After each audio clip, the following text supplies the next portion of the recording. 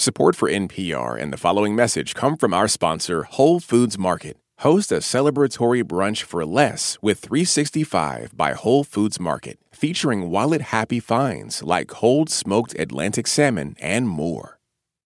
Diet advice is complicated, but it doesn't have to be. These little preschoolers, they know what they should be eating. Orange, bell pepper, cucumber. And what they maybe shouldn't. Cookies, cake, ice cream. But when we grow up, we just kind of lose our way. We make things too complicated.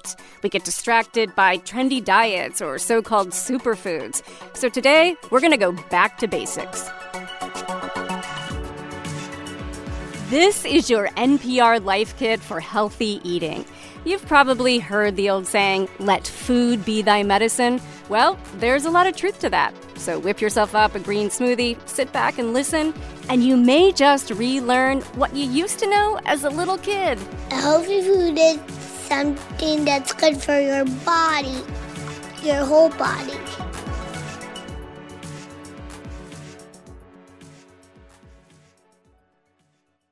This message is brought to you by NPR sponsor Progressive Insurance. You call the shots on what's in your podcast queue. Now you can call them on your auto insurance, too, with the Name Your Price tool from Progressive. Tell Progressive how much you want to pay for car insurance, and they'll show you coverage options within your budget. Get your quote today at Progressive.com. Progressive Casualty Insurance Company and Affiliates. Price and coverage match limited by state law. Support for NPR and the following message come from our sponsor, Whole Foods Market. Host a celebratory brunch for less with 365 by Whole Foods Market, featuring wallet-happy finds like cold smoked Atlantic salmon, mini quiches, organic everything bagels, and more. Plus, visit the floral department and jazz up your table with a beautiful bouquet of big, bright, sourced-for-good flowers. When the brunch has to be perfect and delicious, go to your local Whole Foods Market. Support for NPR and the following message come from the Wallace Foundation, working to develop and share practices that can improve learning and enrichment for young people and the vitality of the arts for everyone. Ideas and information at wallacefoundation.org. I'm Allison Aubrey, and I cover health and wellness for NPR. Have you ever noticed these days how everyone has their own pet theory about what healthy eating looks like? Right now in our country, food is so hot, people are so interested in it that everybody has an opinion, everybody has an expert. That's Dariush Mozaffarian. He's a big deal in the nutrition world. He's a cardiologist, and he's the dean of the nutrition school at Tufts University.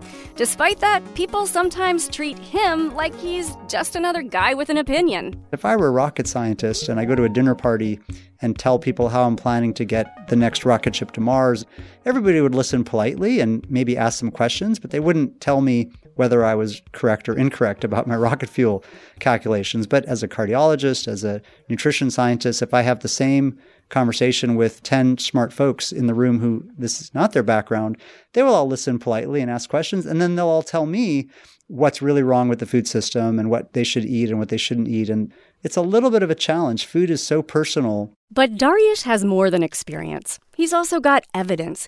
He and his colleagues published a big study in a major medical journal about how specific types of food influence our health. We estimated that almost half of all cardiovascular disease and diabetes deaths in the United States each year are due to just poor diet, which is almost 1,000 deaths every day. Wow, that's a huge number. A huge just stop number. and think about that for a huge moment. number. It's huge. So just imagine if any other part of our economy, our housing system, our phones, our cars, was killing 1,000 people per day, right? There would be outrage. But it doesn't need to be this way. I mean, we know what to eat to keep people healthy. Dariush and his team have also identified foods that can help boost your health and maybe help you live longer. We're going to walk you through a cheat sheet with 3 types of foods you should be eating more of and 3 types of foods you probably want to cut back on. So number 1 on the eat more list is nuts and seeds. Dariush calls them life-giving foods. When people say, ask me for a simple rule, should I be vegan? Should I be vegetarian? Should I be plant-based? I say, eat foods that give rise to life. Think about what happens when you plant a seed. It sprouts. Nuts and seeds contain all the nutrients you need to kickstart the growth of new life. That's what our bodies need with aging. And so nuts and seeds have an incredibly powerful mixture of healthy fats, fiber, and probably most importantly, trace nutrients. These flavonols, these polyphenols, have a range of effects on us, on our gut bacteria, on our livers, on our cellular functions that are incredibly beneficial as we age. There really is a lot of evidence that eating nuts and seeds can pay off. For instance, a landmark study in Spain found that people who ate a handful of nuts a day as part of a healthy diet cut the risk of having a heart attack or stroke by about 30%. And then there's this nugget. Researchers at Purdue University found people who snacked on a handful of almonds each day ate less throughout the day. It almost works like an appetite suppressant. A handful a day keeps the doctor away. That's Angela Ginn Meadows. She's a registered dietitian, and she thinks about this stuff all day, every day. She's going to help us translate the advice Dariush gives us and put it into action. It can be a wide variety of nuts. It could be from walnuts to pistachios to almonds to peanuts. I recommend pistachios you have to open for a lot of my clients that tend to overeat. If we're using something that we're opening up and taking our time, we slow down. Next up on the Eat More list, fruits and vegetables. Plums, pears, broccoli. Yeah, we knew you were predicting that one. But really, this message has gotten a little confused lately. We got this question from a listener named Teresa Mancini. Growing up, we always had fruit in the house. We always ate fresh fruits and vegetables. And now I feel like, I'm eating a clementine and, do you know what sugar's in that? And you're like, okay. Am I not supposed to have that? I don't know. It's fresh and it's not canned. So isn't that good? That listener highlighted so many key points in her short comments. First, I think it's fresh should not be confused with healthy. And so if you get frozen fruits or vegetables, that's great. If you can get canned fruits or vegetables that don't have a lot of sodium or added sugar, that's fine. So we don't need to always have fresh. Secondly, there's growing recognition that one of the biggest problems in the modern food supply is all of the processed starch and sugar. And so that's what that listener is reacting to, is that we get that sugar is bad in soda, but, natural sugars that are still packaged in the food that they were intended to be in are good for us. So that clementine has intrinsic sugar along with a lot of other good stuff like fiber and micronutrients and vitamins. Is that right? Yeah, that's right. In long-term observational studies, people who eat more fruit gain less weight and have lower risk of diabetes. By the way, we have a deep dive on good carbs and bad carbs in another episode of our guide. And to make sure you always have veggies on hand, Angela says the freezer's your friend. It is super easy. I keep frozen veggies in the freezer, and even when my peppers are going south, I will chop them up and put them in the freezer. She uses them to make a quick breakfast frittata and little muffin tins. I will saute my broccoli with scallions or onions, depending on what I have, with some peppers, and I will whip up my egg mix with half and half, little salt and pepper, and then pour it into muffin tins, bake it till they're firm, and then I'll keep a couple in the refrigerator for me to have for breakfast. The other ones I put in the freezer. And so when I want one, I can just take one out of the freezer and microwave it. So when I listen to what you're telling me, I'm realizing that you're kind of thinking about your breakfast tomorrow beginning tonight. That takes a little bit of pre-planning, right? It does. Planning is really the key for healthy eating habits. And I say that to my clients and I say this to my friends. When we're not prepared, we get into trouble. And what I mean by that is we choose unhealthy options when we're on the go. So if we plan our meals ahead, we plan breakfast, we plan lunch. Some people even like to meal prep on the weekend. You will be on the right track to living healthy. And now for your third food rule, and this one might surprise you a little. Don't be afraid of fat. Yes, fat, because there are lots of healthy fats out there. I try not to describe the hierarchies in terms of the fats because people don't eat fats, they eat foods. And so I try to tell people the foods they should eat. So nuts, great. Fish, great. Avocados, great. And then plant oils and extra virgin olive oil, soybean oil, and canola oil seem to be the three with the best evidence. But there is one type of fat that stands out for its health benefits. Salmon. Yes, she guessed it. The fats found in fish, otherwise known as omega-3 fatty acids. This might explain why Grandma loved her cod liver oil. We just published a meta-analysis combining all available studies showing that in randomized trials, babies who got more omega-3s in their diets, either from formula or from their mothers taking supplements or having fish, had better brain function. And so we know that optimal levels of omega-3s are crucial for kind of getting the baby's optimal brain development. So when you hear that fish is brain food, there's some evidence behind that. Absolutely. Most Americans don't eat that much fish, so Angela says try to add more in. And yes, fish can be pricey, but frozen and canned fish can be pretty affordable. From tuna to sardines to canned salmon. It could be a tuna salad, or it could be made into like salmon cakes. And if you don't eat fish, well, you can get omega-3s from plants. Fish get theirs from the algae they eat. So you can try flax seeds, walnuts, or even chia seeds.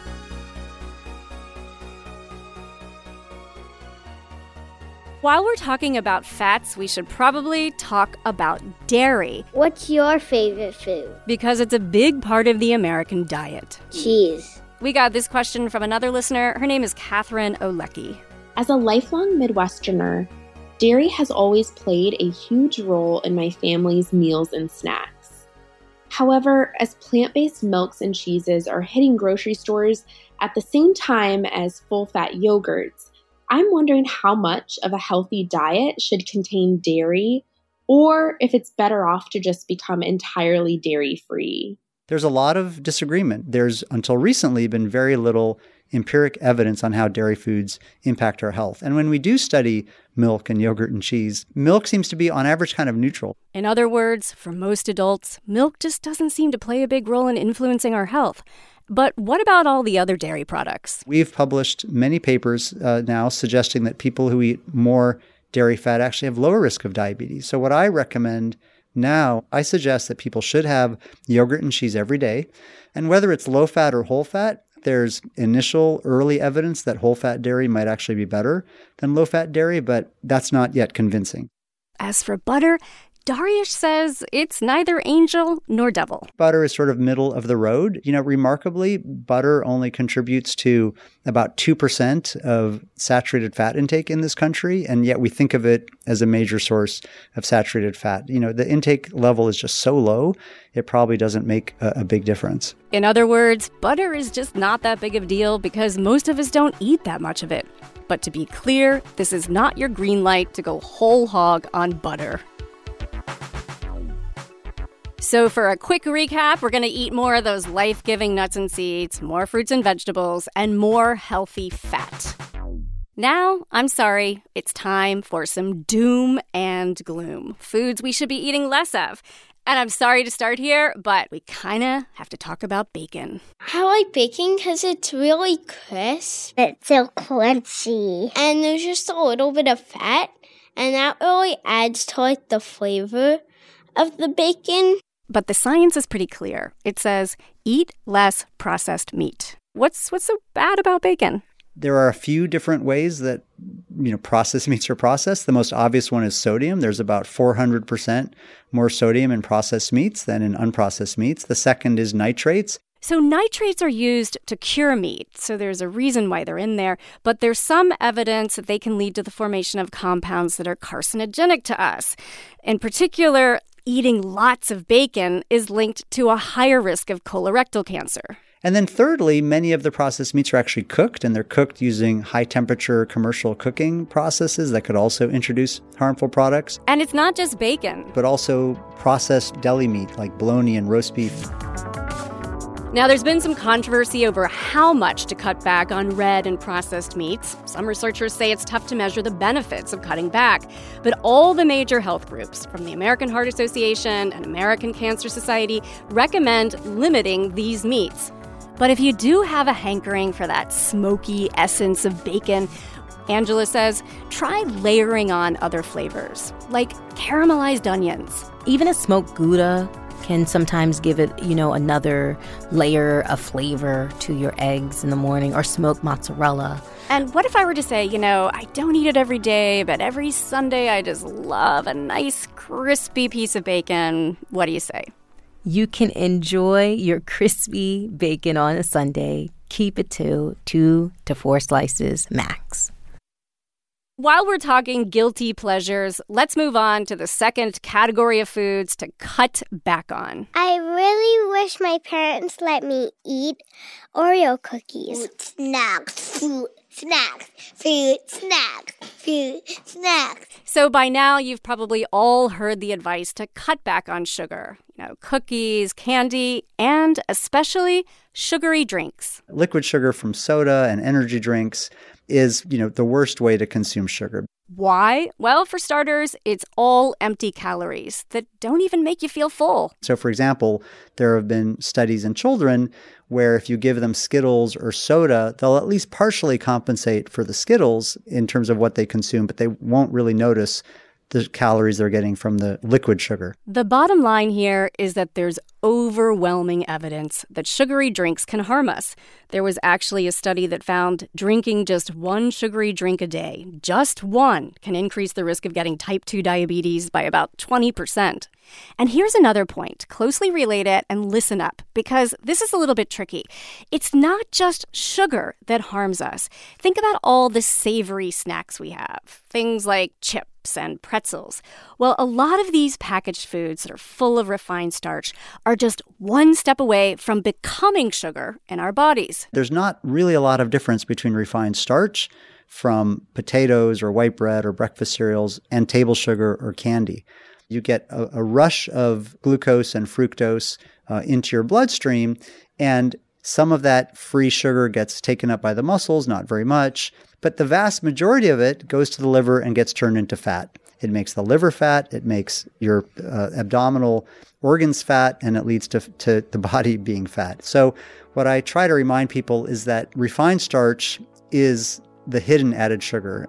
So here's your takeaway. Cut back on sugar and think twice before eating those starchy snacks like crackers and pretzels. If you like pretzels with that added salt, I then would choose edamame. Or if you have a sweet tooth. If people like something sweet, I always go for something that is warm. So I enjoy baked apples. I've microwaved frozen peaches and sprinkled a little ginger snaps on top, just like one ginger snap on top. And once you have it warm, it's delicious. So it makes you feel like you're having dessert, but really you're just finding a new way to get in more servings of fruit. Exactly. Now, the third and final thing to cut back on, salt. I know your study found that excessive sodium is strongly linked to death from these cardiometabolic diseases. What is it about sodium that's so bad for us?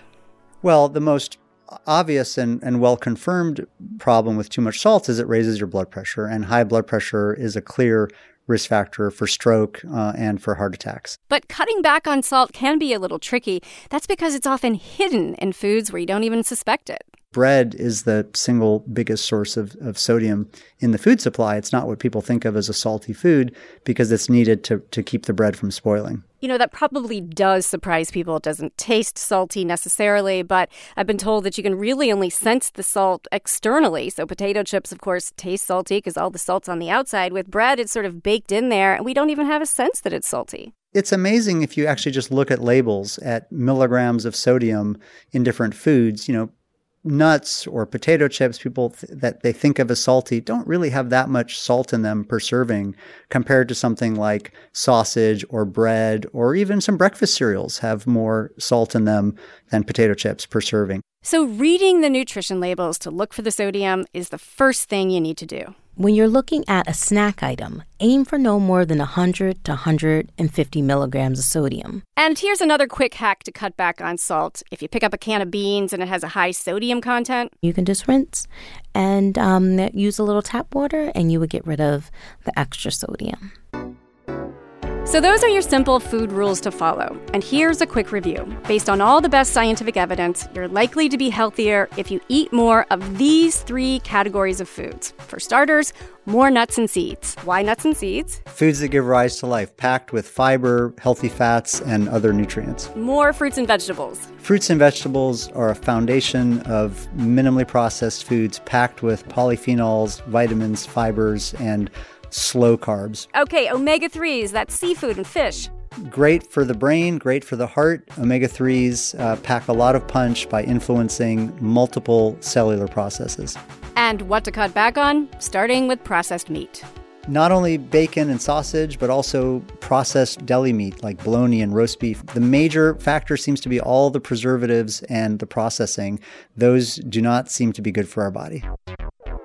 And something we've all heard but probably have a little bit harder time doing it, fewer sugary beverages and refined carbohydrates like pretzels and crackers.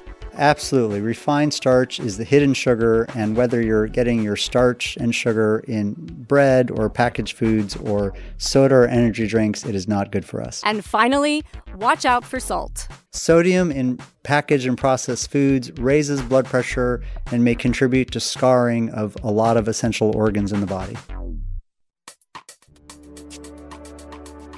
Life Kit covers more than just health. We have episodes about personal finances, parenting, friendship, and more. You can find those at npr.org/lifekit. And here, as always, is a completely random tip. This time from Jenna Sterner of the NPR training team. If you get deodorant marks on your shirt or any fabric, you can actually use a dryer sheet and rub it right over where the deodorant mark is, and it will take it right out. If you have a good tip or want to suggest a topic, we want to hear from you. Email us at lifekit@npr.org. This episode was produced by Alisa Escarce. Our managing producer is Megan Kane, and our senior editor is Beth Donovan. I'm Allison Aubrey. Thanks for listening. Hey, it's Maria Hinojosa, host of NPR's Latino USA.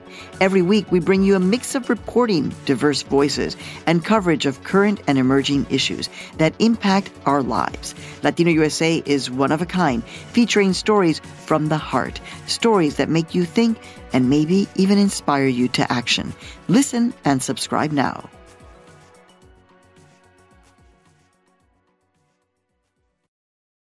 This message comes from NPR sponsor Shopify. Shopify is the global commerce platform that helps you sell at every stage of your business. From the launch your online shop stage to the first real-life store stage, all the way to the did we just hit 1 million orders stage, Shopify's there to help you grow. Sell without needing to code or design. Just bring your best ideas and Shopify will help you open up shop. Sign up for a $1 per month trial period at shopify.com/NPR.